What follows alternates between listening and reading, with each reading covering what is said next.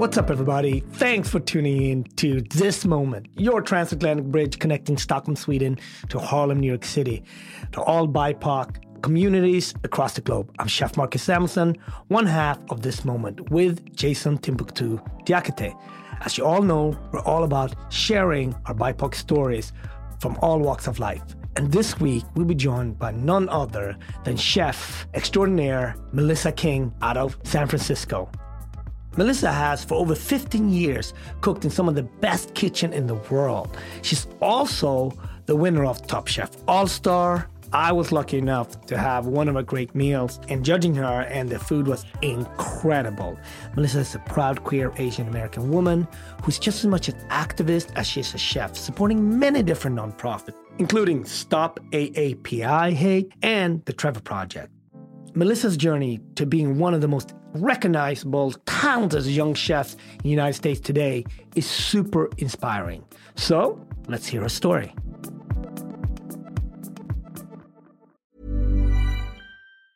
Hey, it's Ryan Reynolds, and I'm here with Keith, co-star of my upcoming film, If, only in theaters May 17th. Do you want to tell people the big news? All right, I'll do it. Sign up now and you'll get unlimited for $15 a month and 6 months of Paramount Plus Essential Plan on us. MintMobile.com/switch. Upfront payment of $45 equivalent to $15 per month. Unlimited over 40 gigabytes per month. Face lower speeds. Videos at 480p. Active Mint customers by 531.24 get 6 months of Paramount Plus Essential Plan. Auto renews after 6 months. Offer ends May 31st, 2024. Separate Paramount Plus registration required. Terms and conditions apply if rated PG. There's never been a faster or easier way to start your weight loss journey than with PlushCare.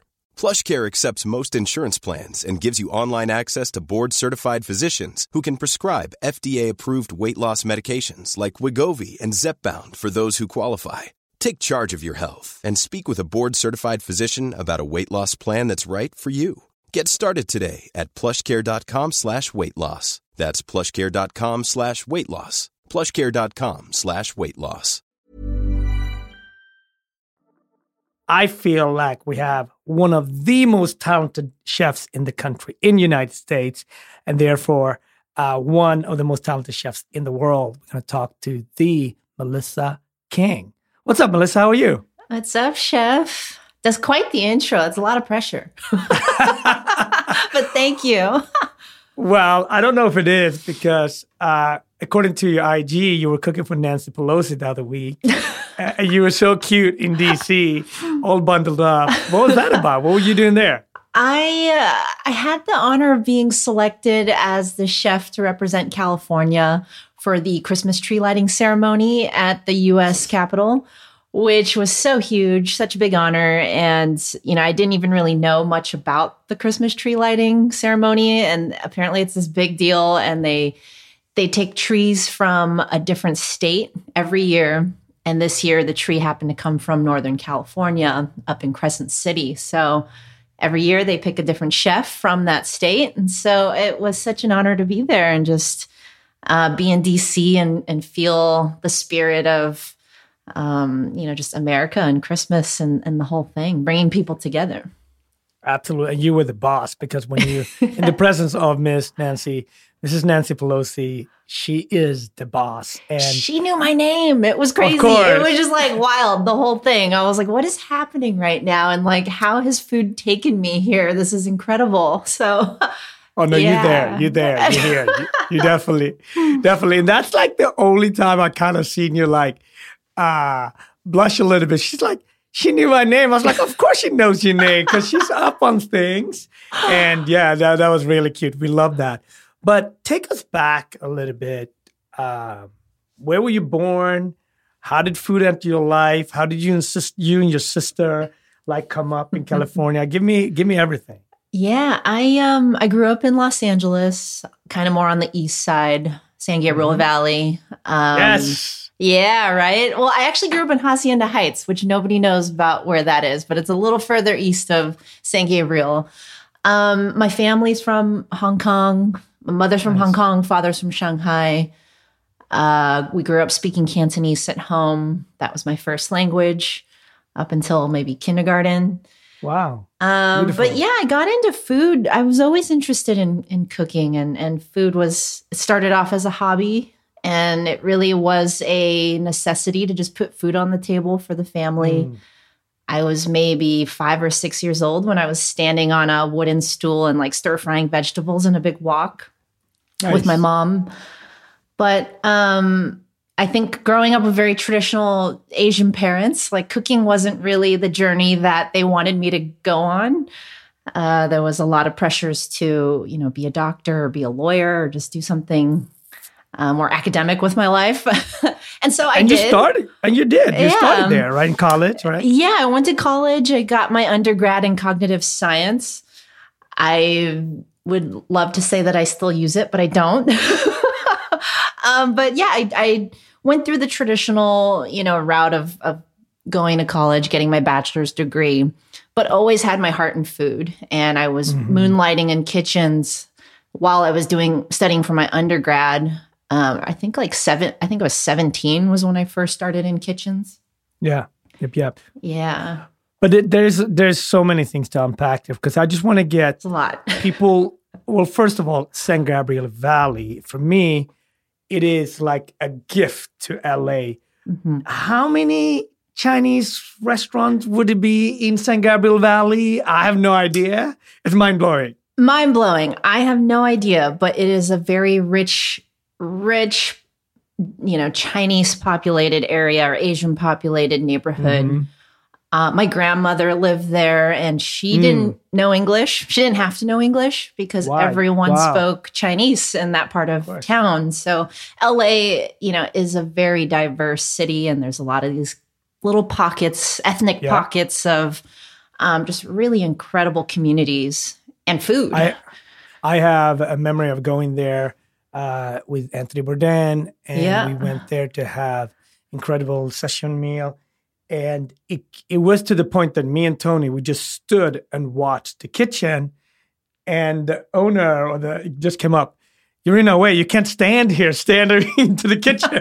There's customers to be served. And we realized we didn't say anything, but we had the best time. We're just watching the chefs working, and they're like, who's this tall white dude and this short black dude just staring into our kitchen? They're like, they're not the health department.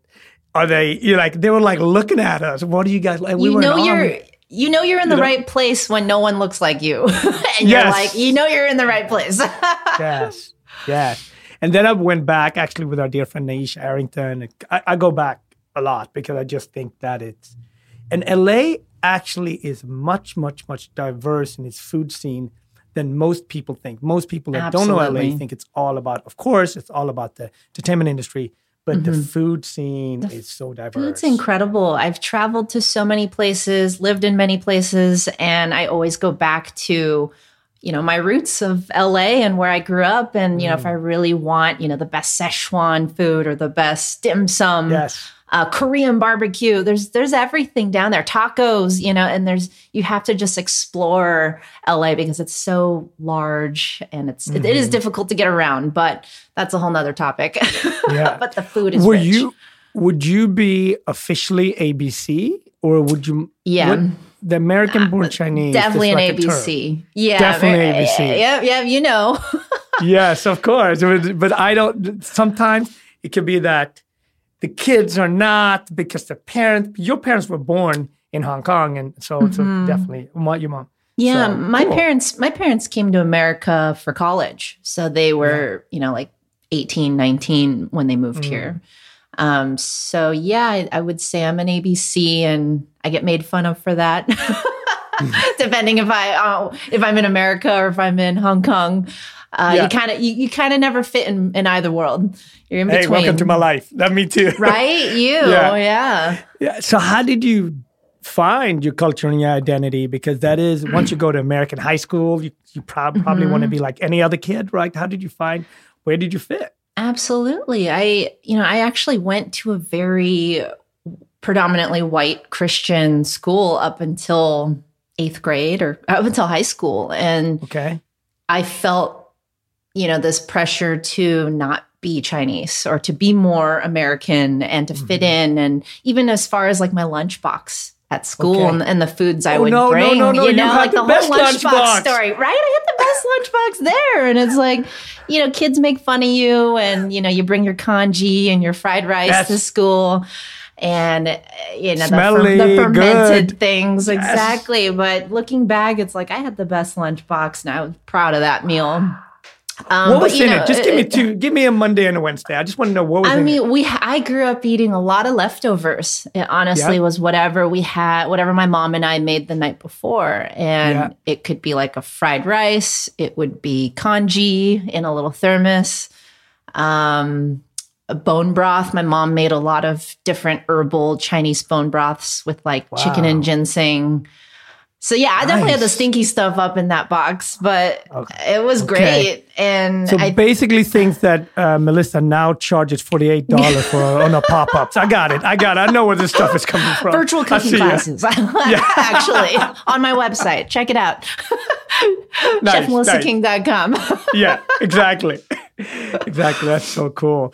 And so your sister, did you guys go to the same high school? Did you we went to different high schools. Yeah. And I didn't actually find my community until I went to high school, where I realized my high school was very predominantly Latin, Hispanic, and Asian and Black. And so I remember feeling the sense, it was like a warm hug, I realized these are my people. And I felt the sense of belonging when for so many years I didn't. And I think, throughout, you even see through my food, I started to, I grew up in very traditional French Michelin star kitchens and French training, Italian training. And I remember at a certain point, I didn't cook Chinese food. I didn't really think to bridge it together. The stuff we ate at home was so compartmentalized, and that was so separate. And I don't think it was until my Top Chef journey where I started to really embrace more of all the layers of me, and you see that through my food. So I was really proud of that journey. So you worked for an incredible chef, Dominique Crenn, in San Francisco, and among many. But talk a little bit about the commitment it takes to work in a 3-star Michelin kitchen, about the craftsmanship, and what was the lessons you felt like, this is what I got from the journey with Dominique? For me, in any of the Michelin star kitchens I've been in, a lot is about discipline and respect for the ingredients, and also camaraderie. Like you learn to really work as a team and work together, and uplift each other. And I think, the quality of your dish is only as good as the weakest link in the kitchen. So you really start to learn to trust each other. And that's kind of what I took from it all. And my experience with Chef Dominique was, she gave me opportunity as a woman. She was the first female chef I had worked for. And I remember being really excited to find someone like her to train under. And I remember on my first day, I was supposed to start on garde manger, and I kind of talked to her and pulled her aside and was like, I really want to challenge myself. And I think I deserve to be on the hotline. And I kind of had this whole convincing speech that I gave her. And she did it. She was like, you know what? Sure, let's do it. Let's give you a shot, because there wasn't anyone else out there that was going to give me that. And so to this day, I'm so grateful to her for that opportunity.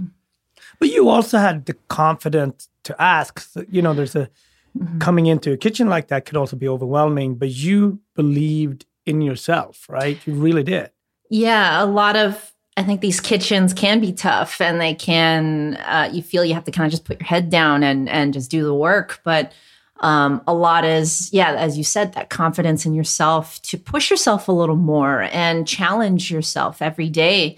I remember in moments I would feel a plateau, and I would feel just kind of bored and want to switch things up. And so asking for the things that I felt I needed to grow was important. I have to ask you, so I come from a small food country, but it's big in terms of certain aspects of food, but Sweden. And I've always thought about when I was cooking French food in 3-star Michelin, I never thought anyone would ever ask about high-end Swedish food until you kind of have to go invent it yourself. And even with Ethiopia and Africa as a continent, when I started cooking, it's almost you couldn't see yourself. But you come from such a huge food country like China, in terms of culture. It has impacted. I don't think there is anyone like Chinese food culture is totally global. So for me, it's interesting that you departmentalize that cuisine because it's so big, but you just didn't see it in fine dining, or what was it?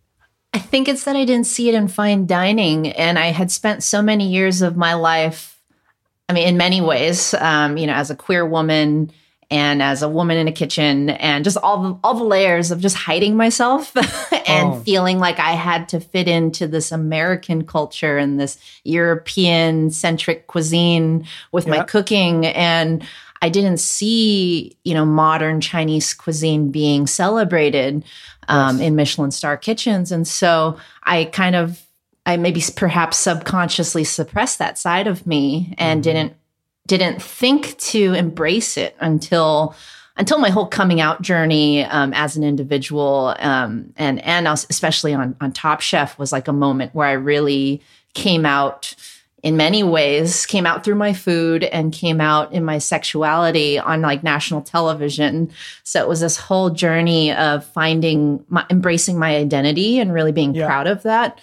And I think that's why when you watch, Top Chef All Stars, which was maybe 5 or 6 years after the first time I was on the show, you see my food it's completely different. You see it really evolve and embrace, Chinese cuisine and all the foods that I grew up on, Shanghainese cuisine, just like really diving deeper into my soul. I think as artists and chefs, we create and put food on a plate, but end of the day, it's such a big part of us and who we are. And it's art, it's art and just being able to represent yourself on that plate. Mm-hmm.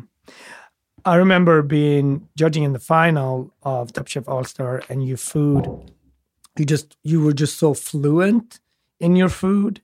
And we were in Italy, and the balance between sort of respecting the place where we were in Italy. So you were nodding a little bit at Italy, but there was no doubt you were doing your food that has definitely tones from Hong Kong, tones from Shanghai, but just like it was your food. And it was so clear when the food arrived that they didn't have to say that this was Melissa King's food. And not only did it look incredible, it tastes so specific. So it's really one of one. The food was one of one, which was amazing to see. You were one of few people to have been able to try my food on that level. And so I'm really proud that you're here and we're talking about it. Because it was such a personal experience, the whole thing. And then curating that specific menu with the Tassiu octopus and the porcini that was confit with the squab, Hong Kong milk tea tiramisu, like really, wanting to bridge in these flavors. I think what did I do? I did like a black bean, fermented black bean jus for the squab. But such a personal experience. It's like writing a love letter. Yeah. When I write these menus. Because I remember when I was a Top Chef Master at the final, I was tired of the semifinal, and actually my back went out. So, but once I arrived to the final, it was, okay, you've been away for 8 weeks, how long it was. You're not about to screw this up. I was like I woke up that morning and just felt, okay, I'm going to put myself on a plate. Yep.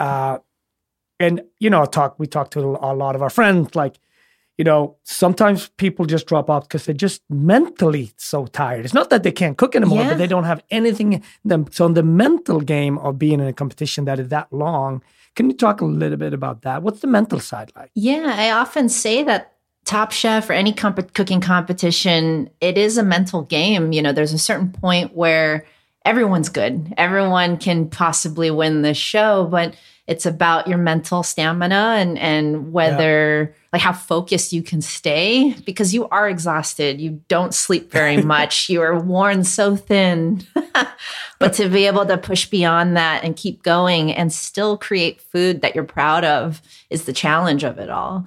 I remember coming in feeling like I had a very clear vision of what I wanted to present you and the rest of the judges that evening. And so I walked away feeling really proud. like Nice. that I had Nice. accomplished the task and it was, done to my liking. Yes, we didn't have any just- major hiccups or anything like that. But that Yes. goes for everyone that was competing that day. Stephanie yeah. Smar and Brian Voltaggio. No, absolutely. And when that happens, like I remember not even hearing that I won. I just didn't understand. I was so tired. How did you receive it? And what was like the moment when you won? Like how did that feel? Did you just like exhausted? It's like, yeah, it is.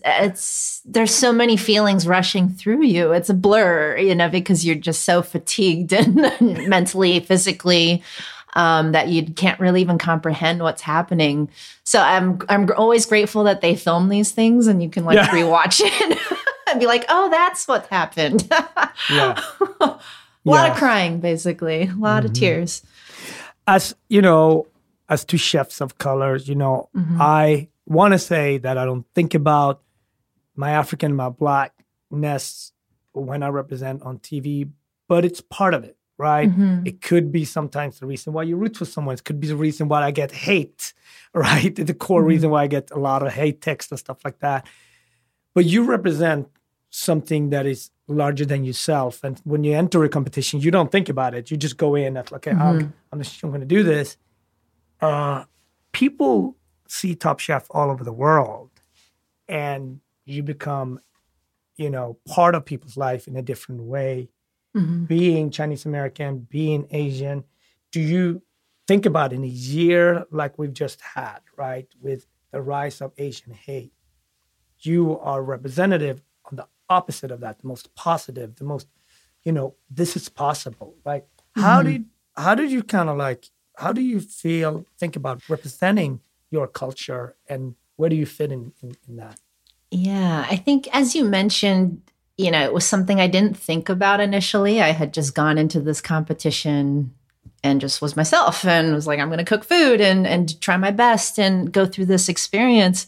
And it wasn't until coming out on the other side where I started realizing this matters, or represent, like all the parts of me and what you see matters, because I was getting just initially like a wave of emails, messages on Instagram there was so much love and support from the people in my communities, whether you're Asian or a woman chef or a queer kid in the middle of nowhere trying to figure out how to come out to your parents. I was getting so many messages and people saying, your story resonated with me and thank you for being out there. And that's what keeps me going, honestly. Like, that's what makes me feel like I need to just keep doing what I'm doing, keep being myself, keep putting it all out there, because this can potentially change someone else's life somewhere else. Like, they could be watching this and seeing someone that looks like them and feeling proud of that experience. And so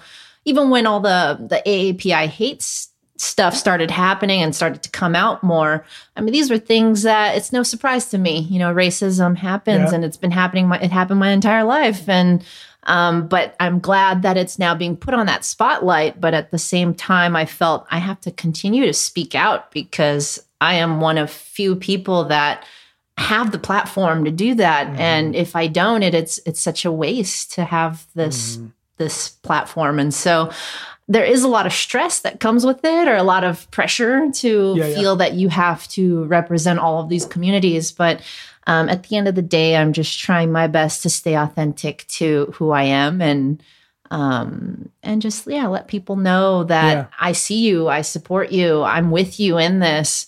I get it. I understand the things that we go through and the struggles that we go through as a community, and like, how can we support one another? So I think everything I do, I'm always thinking from that lens these days. It's that time of the year. Your vacation is coming up. You can already hear the beach waves, feel the warm breeze, relax, and think about work.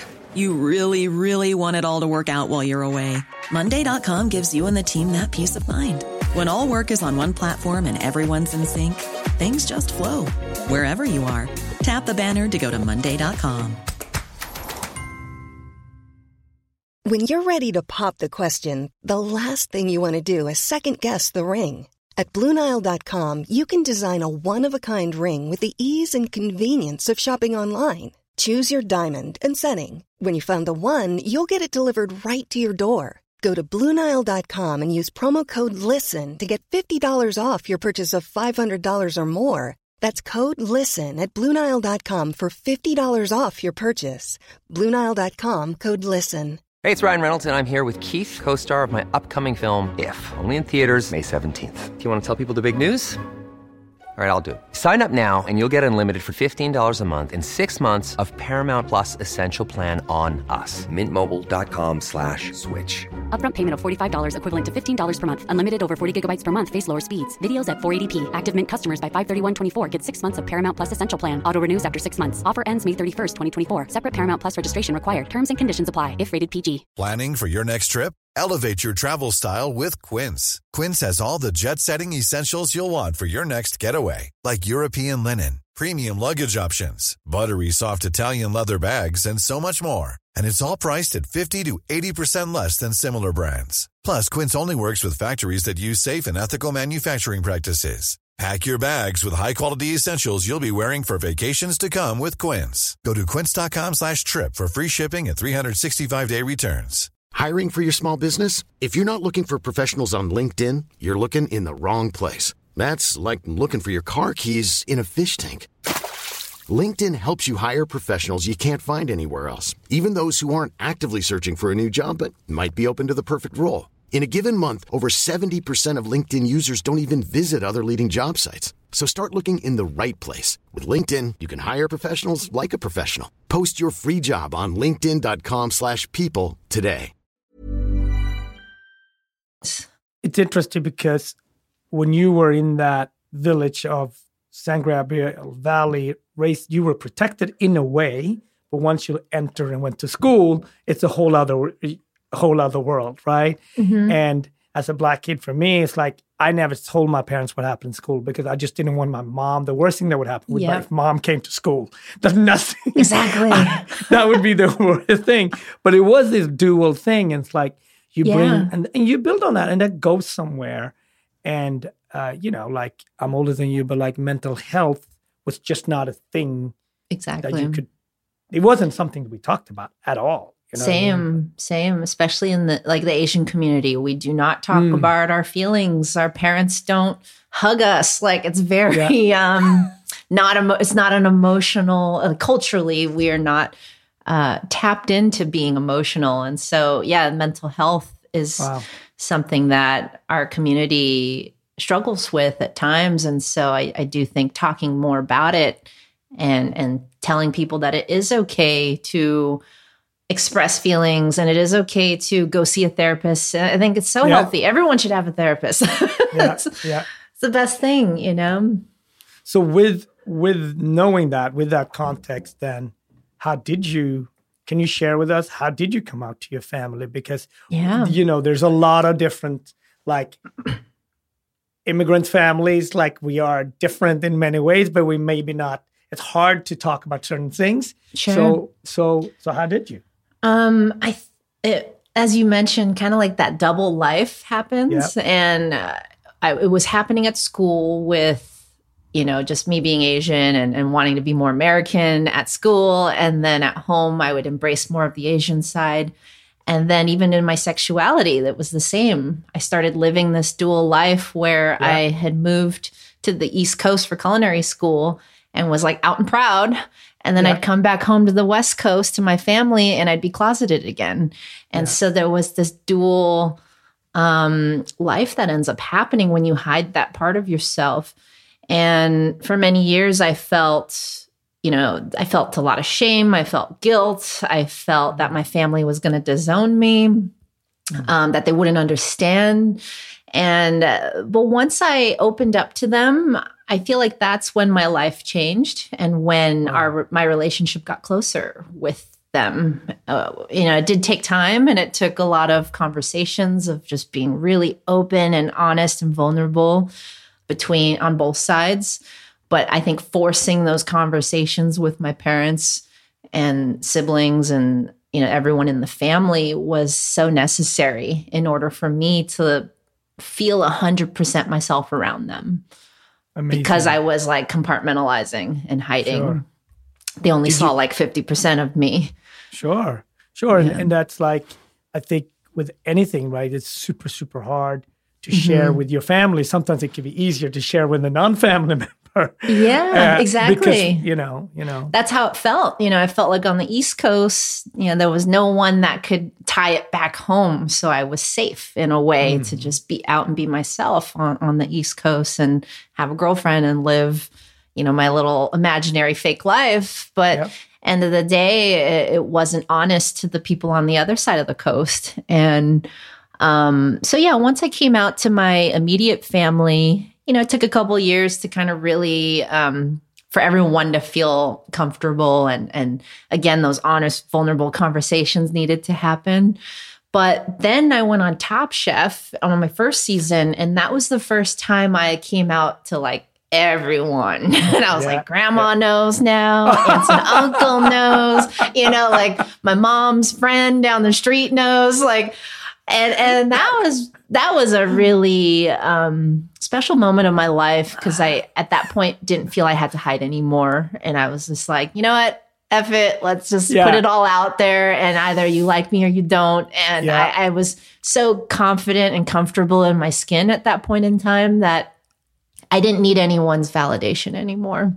Nice. Beautiful, beautiful, beautiful. Once auntie and grandma knows, there's nothing. Then there's no turning back. Yes. I also wanted to talk to you about, we're going to jump back and forth there, but tell me, when I started cooking, there was one way to be in food. You went to the best restaurant. I was fortunate enough to get some scholarship to study in France and in Switzerland and learn pastry in Austria and so on. But it was really to be, the restaurant life was the only path to be a chef. Yep. Now there's pluralistic paths, which I feel like you are such an incredible representative of that. You might do a restaurant, you might not. You might do some events that you like, you may not. You might work on TV. So the world in food has opened and become so much larger. But I also know you as a person, you don't compromise the crafts. So like when you do pop-up, that's like a serious event in terms of skills and cooking. So where do you see our industry with chefs, celebrity chefs? Where do we go? Where are we in 3 years from now? Where are we in 5 years from now? Yeah, I think, like as you mentioned, even for myself, I always felt I had to just open a restaurant, and that was the end goal: get a Michelin star, and I'd be happy. And then I started to realize there is so much beyond that. You can do anything you want in this industry and change it and evolve it to whatever you dream. There is no limit. The limit doesn't have to end at one restaurant or a restaurant at all. I think right now and the pandemic honestly taught me a lot of that. And it taught me to pivot and learn to adapt and evolve my business model to virtual cooking classes, doing sauces and selling products. Right now I'm working on writing a book. And so, there's so many other avenues you can go. And I always tell young chefs, like, don't limit yourself and dream big, dream really big. If it sounds outrageous, then that's a good thing. I love that. Because you can achieve it. And it really, anything is possible in this world. And I do feel that. I love that message. Dream big. I was told once by a chef, like, you have to lower your ambition. And I knew that's where I was like, okay, we're done. I love you. You've taught me a lot, but I'm out. Because it was just that line. He didn't even scream at me. He used to scream at me all the time. But I was like, you need to lower, as a Black chef, you need to lower your ambition. No. He was just very clear about that. I said, I'm out. That's it. Yeah. You just know, I got clarity. Actually, I feel not grateful that he said at the moment, but like, it was just clarity. I have to go because I wanted to dream big and not necessarily clarity what it was, but I just wanted to dream big, Yeah, exactly. There's no limit. And the only limit is the limit that people put on you. And I feel for me, my curiosity is just like, I'm always want to try new things and think outside of the box. And I will not let someone else limit my abilities to succeed and to create. And so that's kind of the lens I always think of it from is, creating just beautiful things in the world and collaborating with other partners that are doing incredible like works out there. Maybe they're not chefs and they're musicians or, just like in other realms of talent. And I think so much beauty can come from those collaborations. That's beautiful. I wanted to ask you, have you cooked in China yet? Have you gone back? No. So that's a goal. We can put that in the bucket list. We got to do that. I've only been to Hong Kong and as far as China. Yeah, but I haven't been to the rest of China. So sign me up. Yeah. No, I cooked. I say that because I was fortunate to just cooked all over. But when I came to Ethiopia and cooked, it was just different. It just felt different, right? Like I am Ethiopian. I look Ethiopian. I didn't speak the language, but it's like, what can I do? I can cook, right? So I cooked this fancy dinner, and then I went the next day. We cooked at this shelter and put the same energy, same ingredients into these two places, right? And it's one of the most gratifying things I've ever done. Just being there with my people. Yeah. Totally confused because I couldn't speak, but I knew I could provide this skill set. So one day when you're going to do that, we'll do that. It's just one of these things that I felt like this is one of the most important cooking events for me, right? It was completely selfish, but me and my wife would go actually every year pre-pandemic. We go to this, it's called Mother Teresa shelter, and we cook for 500 people. It's a big get up, but it's so incredible because, it has nothing to do with what we do in our world here, right? But it's just, this is the craft that I know, and I can share that. And you're sharing with aunties, uncles, and you just cooking away. And then you eat the meal together. And we create this town hall where anyone can go up and speak. And they laugh at me because I don't speak the language because I have to my wife has to translate. And you're just out there. And it's my favorite day of the year. Actually. But that's the beauty of food is it can bring people together like that. You don't have to speak the same language in order to feel each other's love and culture and just all the emotions that we pour into our cuisine. So I'm so glad you had a chance to do that. I would love to do that. Someone needs to film that. Yes. We should go back to our hometowns. We go back. Yes. And do that. Yeah. It would be amazing. Can I ask you also, so your road, you went to the East Coast, but you also have traditional college.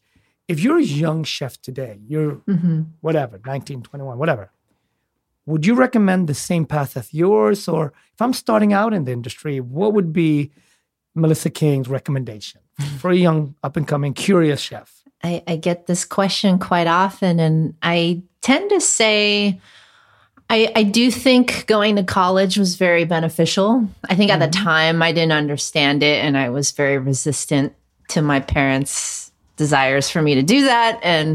But looking back as an adult, I'm so grateful I went and got my undergrad. I feel that taught me a lot just about life and connecting with people, and just the whole experience of college is wonderful. And then culinary school, I always say to people, if you have the means to go, then you should go, but if you don't, if money is tight, you can absolutely learn in a kitchen and just work your way through it and learn all the things that you need to succeed as a chef.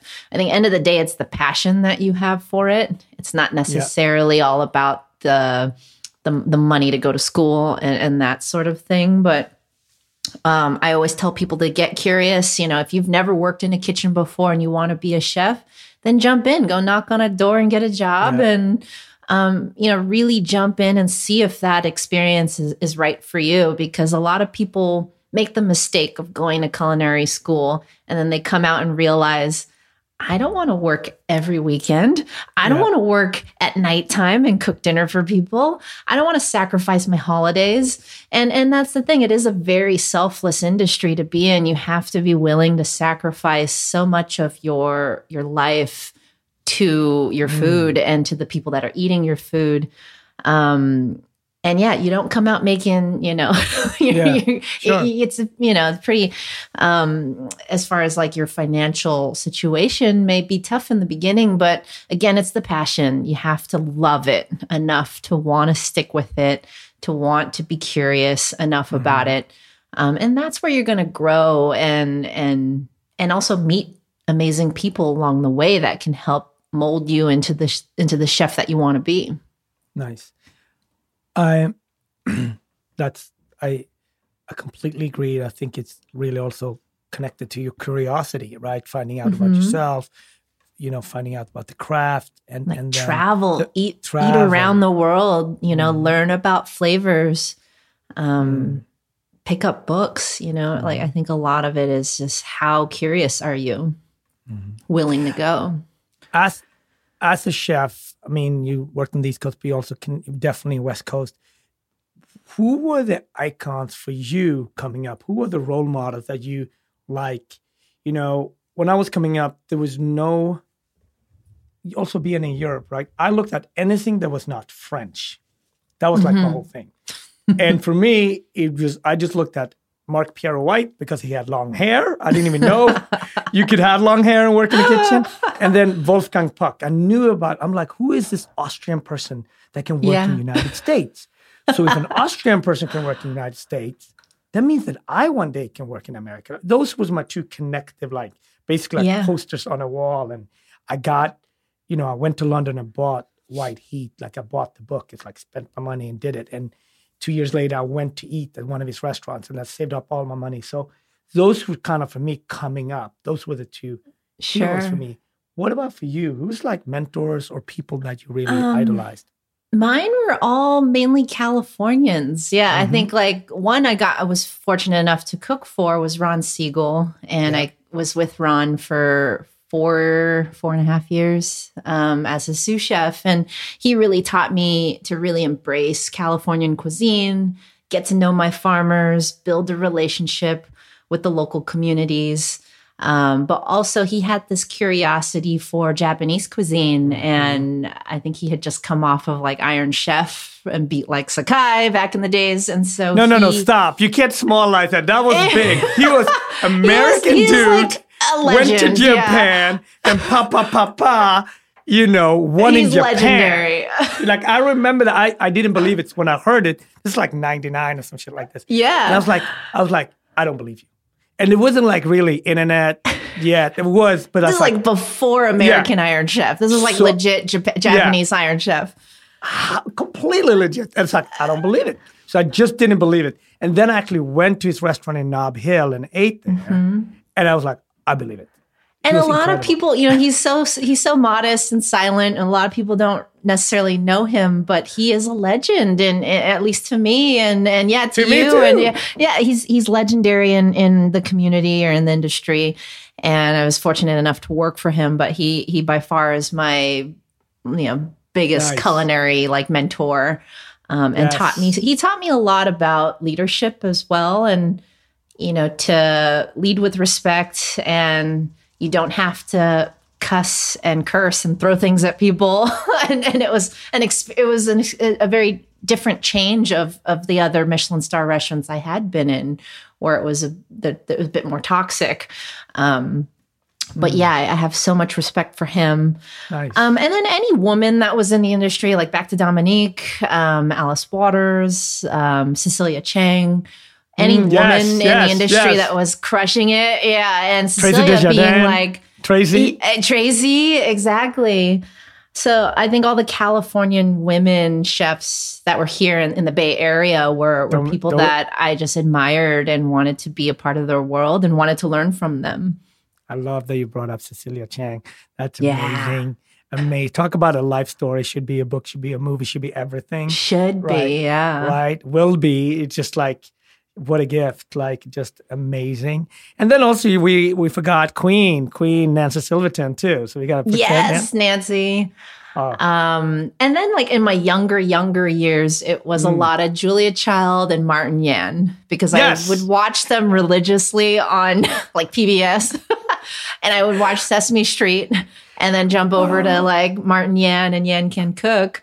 But it was incredible to see someone out there that was making food that my mom made, like at home, like clay pot rice and just like really homey Cantonese dishes, and was speaking Chinese like through the television to me. So I remember admiring Martin Yan a lot, like in my elementary school years. Can I tell you my funny Martin Yan story? We were at some convention hall and he was prepping a dish, his chicken, and was butchering it basically like in 10 seconds. He was butchering chicken. 10 seconds with a Chinese meat cleaver. Of course. And like the whole audience was there. Like, and I just happened to, in my demo, happened to do chicken too. Like I just didn't know. And we were on at the same time. And then he just walked over to me after my 3 minutes of butchering chicken. He's like, maybe you should butcher the chicken before, Marcus, and just put it in the pan. It was his like tap on the shoulder. Kid, come over here. You don't want to butcher chicken next to Martin Yan. No way. There was like 8 people in my demo and 380 people in his demo. And he's like, good job, kiddo. And I was just like, but I appreciated those moments because it's part of it, right? You got to go through it. Yeah. You got to get those L's.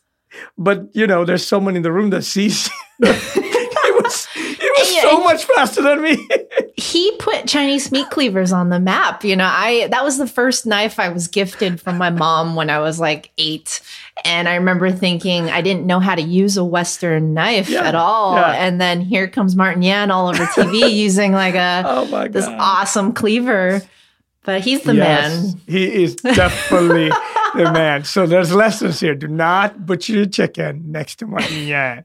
And the Chinese meat cleaver will never be a good knife to butcher anything with unless you understand how to use the knife. Then it's everything. It's pretty awesome, yeah. Yes. What, I want to ask you 2 things. Tell me about the pandemic for you. You talked about pivoting, but also on your mental and emotional side, how did you go through the whole stages of all this? Take us back a little bit to March 2020 or something. Yeah. Wow. It doesn't even feel that long ago, which was wild about it all. But I just remember feeling so isolated. And I think everyone felt that way because we couldn't leave our homes for any reason and can go out to eat. And so that was depressing. But that's where I started the virtual cooking class experiences. Yes. It was really birthed from wanting to just connect with people and cook for them and teach them, empower them to cook at home because I knew that people couldn't go out. And so they were forced to stay home and, feed their entire families. And people like my sister, she's a working mom with 2 identical twins. She doesn't have time to cook, and so I was like, how can I do what I love most and teach people, at least give them, the basic skills to, make some dumplings that they can keep in their freezer and then they can cook it in like 5 minutes for their families when they need it. So that's what really came from that. And that human connection I was getting on those like Zoom call or like the virtual class experience was really incredible as well. So I think that helped me stay connected. And then just trying to check in with everyone, especially through all the Stop AAP I Hate or all that was a lot emotionally to go through. Yeah, that's but making sure to. That's something I really wanted to ask you about, right? So as Black people, we are used to this. Like you're used to, it comes from everywhere. It's public facing. We know it. But now you have the president of the United States blaming China for certain things, and Chinese Americans across the country get this impacts on a local level, right? Like what was the talk within the community about that? Because that's an attack that I've never seen it happen on that level. You know what I mean? For me, I just felt it was creating so much unnecessary hate in the world. And I'm like, why do you have to blame an entire race of people for this pandemic? And so it was really disheartening to hear and to see the effects of how badly it started to really to get. And I did my best to just partake in as many speaking panels or speaking opportunities as I could during that time to really get it all out there and to let the world know that this is not okay. And, whether you're Asian or Black or in Hispanic, it's not okay to continue so much hatred in the world. And, I think the more we spoke, and also Asians tend to be very silent people. Like culturally, we are taught to put our heads down, stay silent, don't cause any ripples.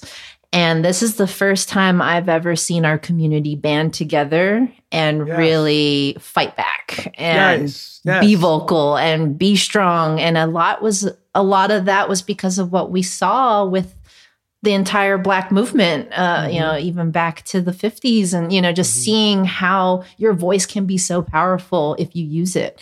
And, without any of what your community has done, the Asian community would not have the courage to do that. And so, it's been incredible to see how vocal we've become. Nice. Beautiful. So 22 is right upon us.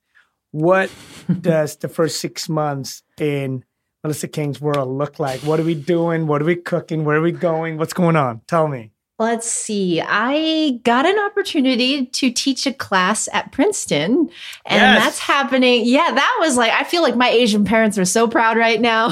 See? You need to be a chef to go to Ivy League. Exactly. You got to be a chef to go to Ivy League and teach a class. I'll be doing that. Otherwise, in between, I'm working on a book project. So a lot of writing, and I'm sure you know how that can be. It takes some time.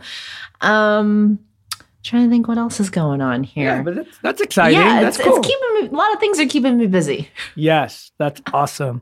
Well, I want to say thank you so much for sharing your incredible mind and personality and keep inspiring us here on This Moment. I know that it's so important to be able to see other people, feel other people that look like us and different. So when you're out there, whether it's on TV or when you're out there in the space, you are representing so many people that it's just, yes, this is possible. So be the bright shining star, and I can't wait to cook with you soon. Thank you, Marcus. I can't wait either. We got to make that happen. We got to go out to eat in the San Gabriel Valley. That's what we do. Yes. Date. We're going to make that happen. Yeah, okay, go. Next time in LA. Thanks, Melissa, for sharing your story today. Also, thanks to Rachel Moore and Ginger Chan for setting this up. What do you think about this episode? We want to hear from you. Let us know at thismomentpodcast@gmail.com. Also, follow us on Instagram at thismomentpodcast.